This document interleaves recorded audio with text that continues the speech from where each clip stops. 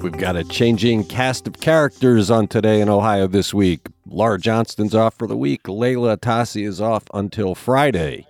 So the news podcast discussion from Cleveland.com and the Plain Dealer on this Monday features me, Chris Quinn, along with our State House Bureau Chief, Rick Ruan, reporter Courtney Astolfi, and Lisa Garvin, member of the editorial board. Welcome. This is going to be interesting. New faces, new people talking. Let's begin. Rick, you go first.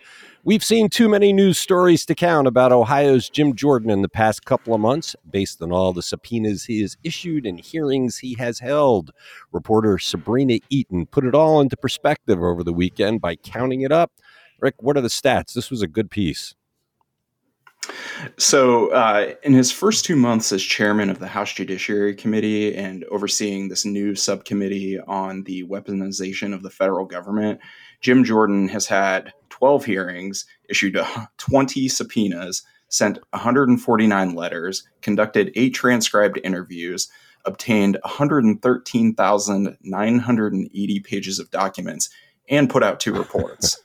So if that sounds like a lot, I'm sure Sabrina would agree. I mean, she's been following Jordan closely in Washington since Republicans won control of the House of Representatives, and frankly, even before that. But some of our audience will probably remember her dispatches earlier this year from Yuma, Arizona, where she traveled with a Jordan-led convoy that, among other things, unsuccessfully tried to observe some illegal border crossings.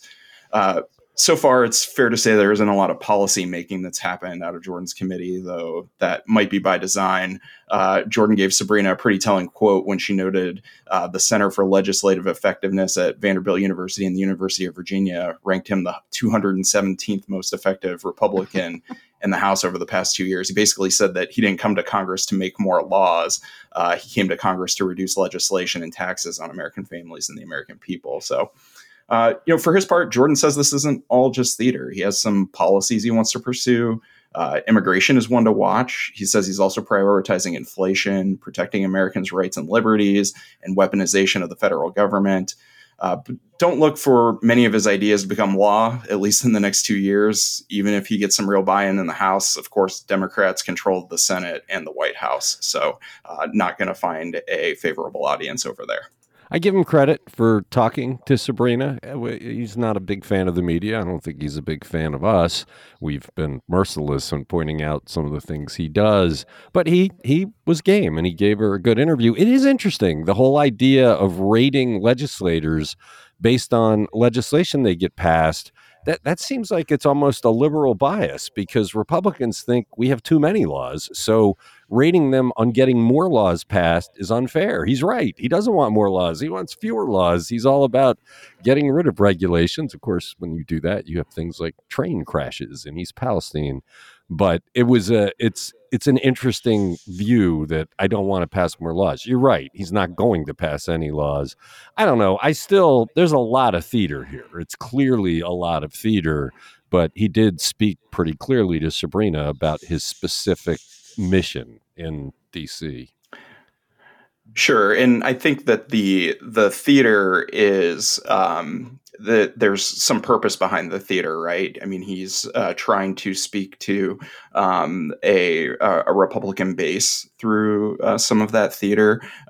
He's very much kind of stayed on point with a lot of that. The hearings around the weaponization of the government have focused on local school boards where he says that parents have been investigated just for voicing their First Amendment rights.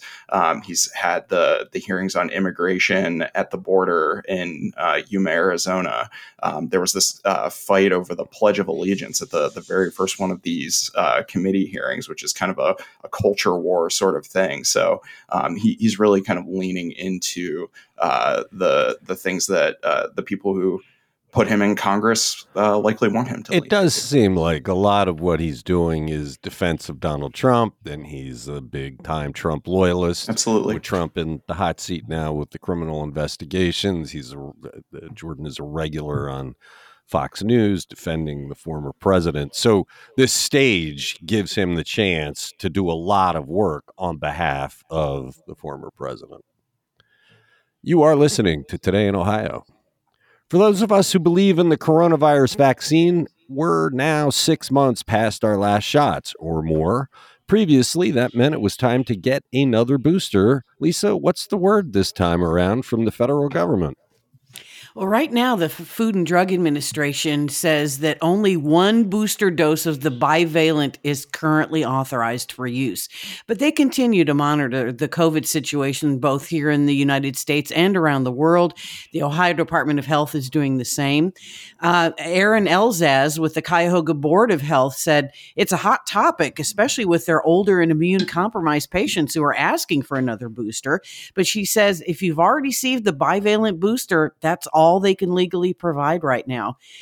Dr. Stephen Gordon, who's the infectious disease chair at Cleveland Clinic, he says we don't have any guidance on whether we should give a second bivalent booster 6 months after the first. We don't know whether it will benefit, and we don't want to give something if it's not effective.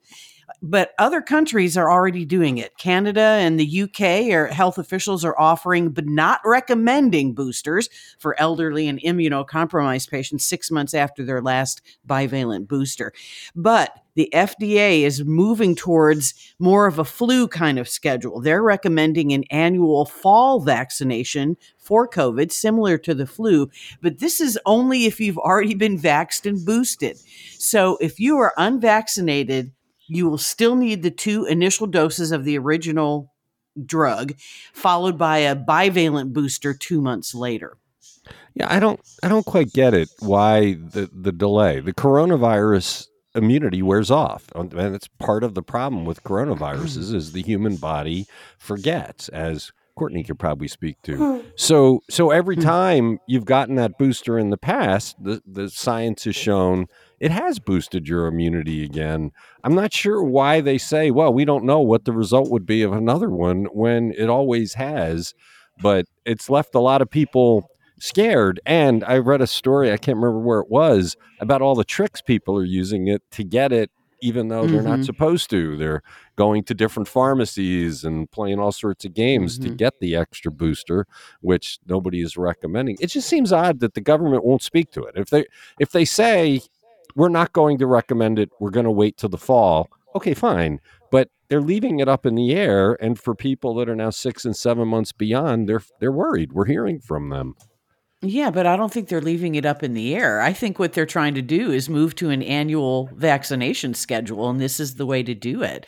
But in Ohio, the number of people in Ohio that have the bivalent booster is only at 16%. I think it's odd that they're saying, okay, you really need to start with the original regimen.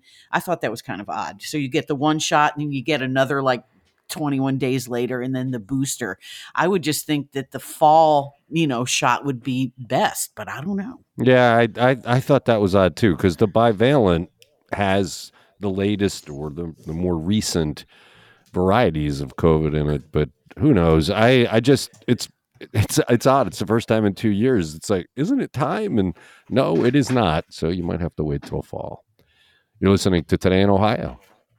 We had a serious possibility of a tornado in Cuyahoga County last week, which raised the question about how common the phenomenon is. We missed it last week, didn't have one, but now we know how common they are. Right, Courtney? Yeah, our data reporter, Zach Smith, he dove into the numbers here and gave us kind of a look at what tornadoes have been like in Cuyahoga County in recent history. And, he found that the last one here was in 2019. It was out by Oakwood. And generally, that's the opposite corner of the county where we find them. So what Zach found was that most of the tornadoes we've had in Cuyahoga County have mostly been out in the suburbs, and most of them have kind of centered around the southwest corner of the county near Hopkins Airport. And there have been 16 tornadoes inside Cuyahoga County since 1950, Zach found.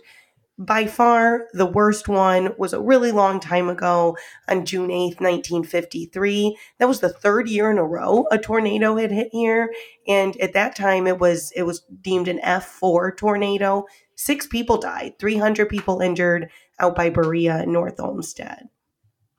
Is there any thought as to why we don't get nearly as many as you see in other places in the country? Is there any thought that the Great Lakes might have some tempering influence?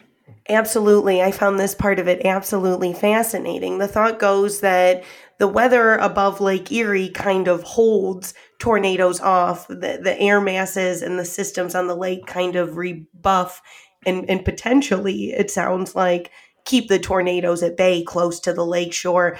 Zach in his story, though, also noted that geography likely or probably has something to do with it too. We've got the heights and the hills, and it's a little different as you move further west into the more plains kind of corners of the state. We have the geography that helps insulate us as well, and that kind of bore out in the numbers too. When he was looking around the greater Cleveland area, he found that Cuyahoga County was in the middle of the pack as you move west into those more flatter areas of greater Cleveland. He found that Lorain and Medina County topped the list. In Lorain, it's had 31 tornadoes since 1950. And then even as you move further west from Lorain to bordering Huron County, that's when you really start getting into the heart of tornado country in that flatter land. Yeah, when you drive down Cedar Hill, it feels like you're entering the plains. Of course, Lisa knows we pay for those heights in the winter when that moisture comes and hits the heights and drops pounds of snow, although not this past winter. Good story. It's on Cleveland.com. Check it out. And you are listening to Today in Ohio. Governor Mike DeWine on Friday signed an executive order that should make life a lot easier for those who adopt children. Rick, what does the order do? So the governor's order launches a program that offers grants worth $10,000 to $20,000 for parents who have adopted children this year. The order is piggybacking on some new legislation that the governor signed earlier this year. So that means that those adopting any non-stepchild can pursue a one-time $10,000 grant. And then there's also $15,000 available for parents who offer foster care to a child and then adopt them, and $20,000 for parents who adopt a child with special needs. The program is targeting a pretty specific area of need in Ohio. There's this gap that exists between the number of children in the foster care system and the number of potential adoptive parents who are looking to expand their families. So the idea is that a financial incentive might encourage them to kind of take that plunge and then defray some of the associated costs. Adoptive families sometimes face thousands of dollars in legal expenses, and that doesn't really even get into the cost of raising a child, which is very high. Applications are available at adoptiongrant.ohio.gov, and anyone who's really interested in that can get the details about everything that's needed to apply at that website. All right, so you're the State House and Politics editor. I think you have the best chance of understanding this. I hope so anyway. Why did it take an executive order? I thought that he was planning to put this money into the budget and that it would come through that process. Why did he have to put out an executive order, and where does he get the power to do that? So that's an interesting question. I don't specifically know the answer to why he had to do this in executive order. It could have really been a question of timing. So the budget is right now working its way through the kind of legislative hoops that it has to go through. It's still in the House right now, working its way through committees. So the way the budget works is the governor introduces it. It goes to the House. It's debated and changed in the House. Once the House is done with it, it goes to the Senate, where they debate and change it in the Senate. And then the two sides, the House and the Senate, have to come together and reconcile the differences between them. Then it goes to the governor's desk, and the governor can line item veto portions of it that he doesn't like, but then he ultimately has to sign it. That process is going to stretch into June. And so, we're halfway through the year at that point. I see. It's possible that he wanted to get this going a lot sooner than that to try to get that enticement out there for a potential somebody who might be thinking about adopting a child, but they're worried about the cost. They know that this grant program is and there. Maybe he does know from the lawmakers, the leaders in the House and the Senate, that they're going to fund this and have agreed, go ahead, get it started, and that's why he did it. Entirely possible, yes. Okay, interesting. You're listening to Today in Ohio. The investigation that has slammed a bunch of East Cleveland police officers with criminal charges had a notorious figure as an informant. Who was it? How did he help, Lisa? He is George Michael Riley, and he's the owner of the notorious Arco Recycling Center on Noble Road in East Cleveland. He was identified as a confidential source in a bribery case against 2 of the dozen or so East Cleveland police officers that have been indicted. They were officers Von Harris and DeMarco Johnson. So many of us remember that, that Arco Recycling Center caught fire and burned for a week in 2017. So after that, I guess he got in contact with the FBI, but he met with these 2 officers, Harris and Johnson, the next summer, and he paid them to file a false police report to help him to commit insurance fraud over this fire. So, he was wired up apparently because photos and audio were taken of his meetings with these officers, but he was known only as third party, but the revelation that it was Riley came out in a court filing. So Johnson's attorney, Allie Hubbard, is seeking to withdraw Johnson's January guilty plea for 1 count of bribery. And this lawyer was hired right before his sentencing. And then there's a prosecutor motion to keep the protection order on Riley's address in place because Hibbard says, well, now we've ID'd Riley. I want him to be subpoenaed so he can testify. So, yeah, it'll be interesting to see how it is. But there was an audio from one of the meetings in June 2018 of the third party, now known to be Riley, counting out money to Officer Johnson and saying, are you sure that this false report won't be detected? Yeah, it's kind of an amazing yarn when you think about it. That dump was such a scandal. It would only happen in East Cleveland. They claimed they were doing recycling, but it was just a massive dump that was dangerous and toxic, and there were homes all around it. And separately, East Cleveland's had the scandal with the police, which has just been unbelievable, the percentage of that department that has been under indictment. Who knew that these 2 would end up being tied together? It's appropriate. It's entirely appropriate. The bad guy bribed the police, but wow, the fact that the FBI used him, very interesting development. And this only came out in court records, right? There was something released in the court papers. Correct. Yeah, there were filings both by Johnson's attorney who wanted to withdraw the guilty plea, and then the prosecutors are trying to keep that protection order intact on Riley. Okay. You're listening to Today in Ohio. NOACA, the regional planning agency, has a controversy on its hands with some board members not wanting to call climate change. This is one of those ridiculous stories where a small group of people are using pressure to do something completely preposterous and pretend that the climate isn't changing. How's this all going to play out, Courtney, as the agency seeks grants to deal with climate change? Yeah, we're seeing this kind of unfurl as the debate continues on that body, NOACA. But what seems to be clear now, a handful of weeks out over this brouhaha over the climate change language, it's clear that members of NOACA, even if they are doubting climate science, don't want to lose out on the money that comes with grants and things meant to combat, local air quality and water quality. So let me explain it this way. We heard from a Lake County Commissioner, John Plechnik. He's a member of NOACA's Finance and Audit Committee. He doesn't believe the science is clear here around climate change. Oh, Jesus. Yeah, but, he came out saying he's not going to vote against potentially millions of dollars in grants to clean up Lake Erie, to help clean up air. And this was his quote. He said, "So I will vote for this no matter what we name it. But I want to say for the record, I believe in God, not Captain Planet." Yeah, it's unbelievable. So what happened was they had this big discussion to put together their policy.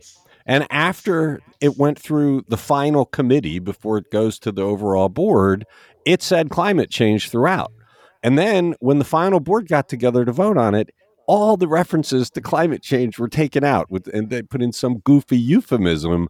And board members were aghast. They're like, that can't stand. So there was a motion to restore it all, and there was an overwhelming vote. I do think 7 people, though, voted against including the words climate change, which is just cuckoo. These are officials determining policy in Northeast Ohio, and they're off in the wild saying, there is no climate change. It's just God's rule.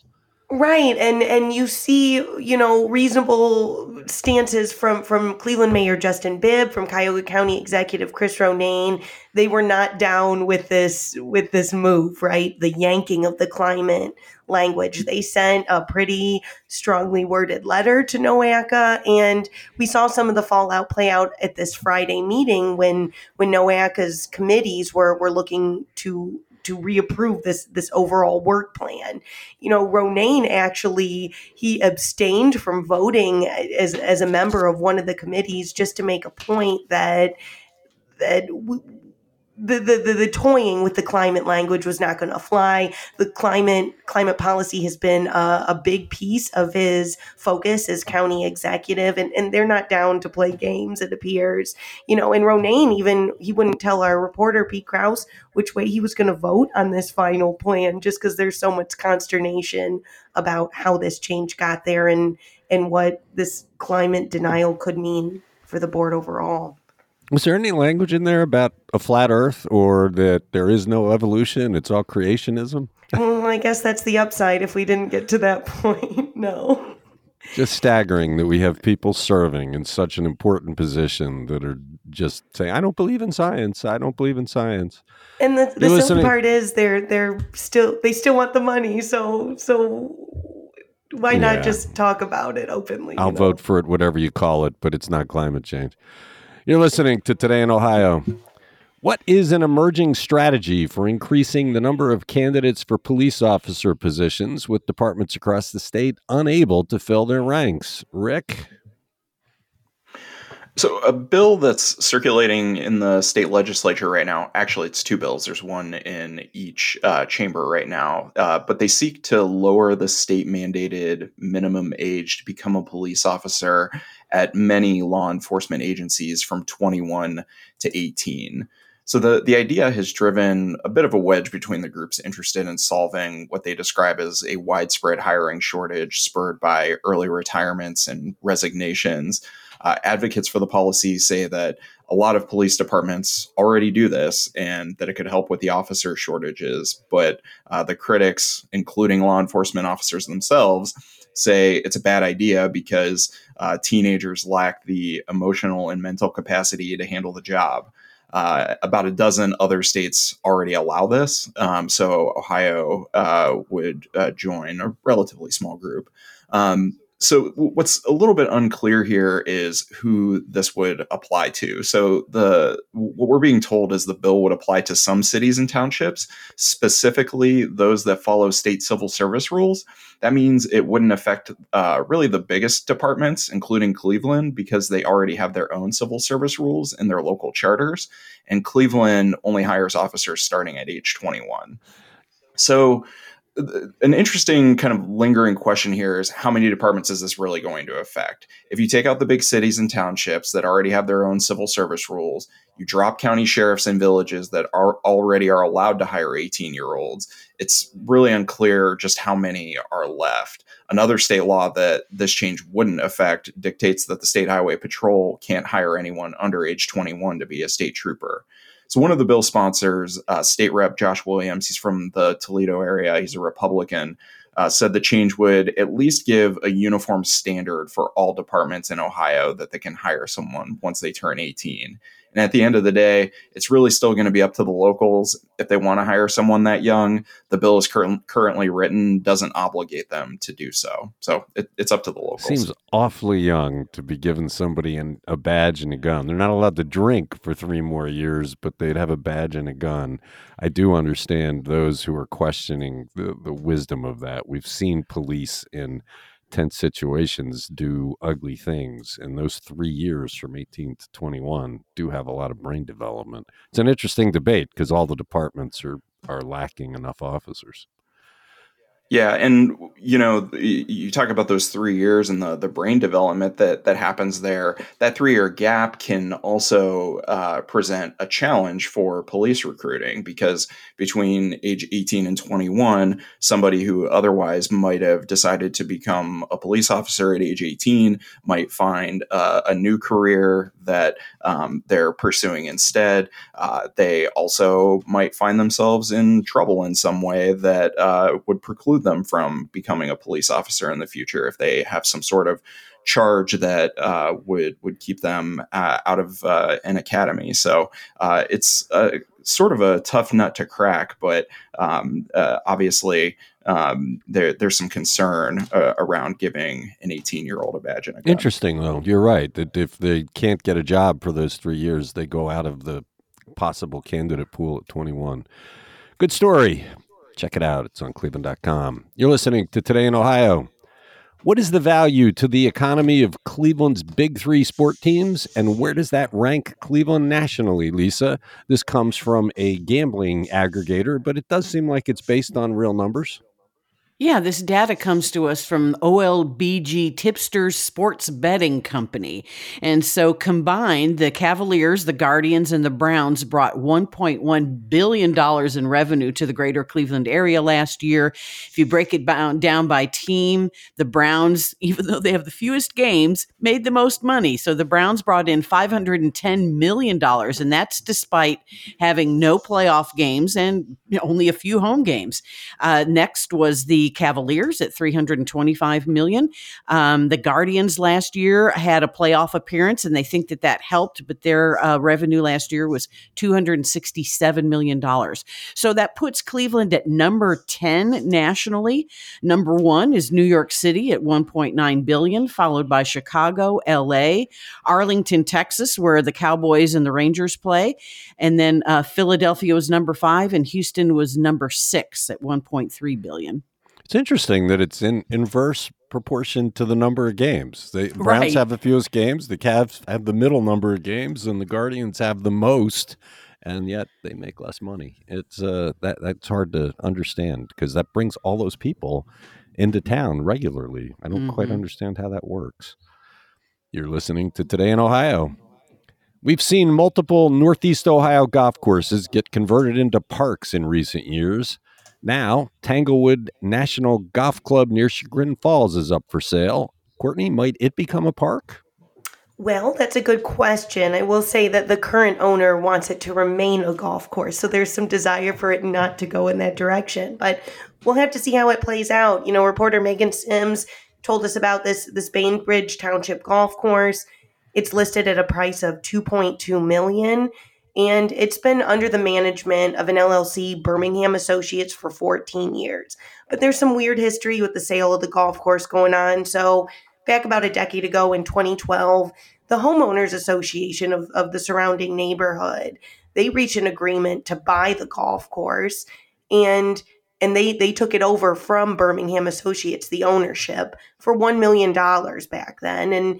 And the association did that to prevent future unwanted development. I don't know if that would include your idea of converting it back to a park, but we've got some limits here and some desire for it to stay a golf course. The Homeowners Association got into a long-term lease with Birmingham, and now the owners of Birmingham want to sell the management of the club and the improvements they made to the land so they can get out of the business and retire. The ones that have converted to parks, they're in various stages of development, but the one in Geauga County is looking and feeling less and less like a golf course every year. I go out there to walk our dog on occasion, and I'm surprised at how quickly that's becoming much more natural. Acacia is, 10 years down the road from when it was converted, and it's slowly coming along. Providing that extra park space just is a wonderful way to deal with this land. I'm surprised that the homeowners wouldn't want that. It just seems, you want more houses? I mean... Well, but if they're offering it up for sale and they're getting real estate interest from out of state, they ain't going to keep it a park. I mean, come on. I honestly think that whoever they sell it to is not going to, because they want to make money on their purchase. Yeah. And so I don't see it becoming a park. I don't see it becoming, staying a golf course, quite frankly. So it'll be commercial or residential development. Oh, yeah. Why else would out-of-state realtors be, people be interested in that?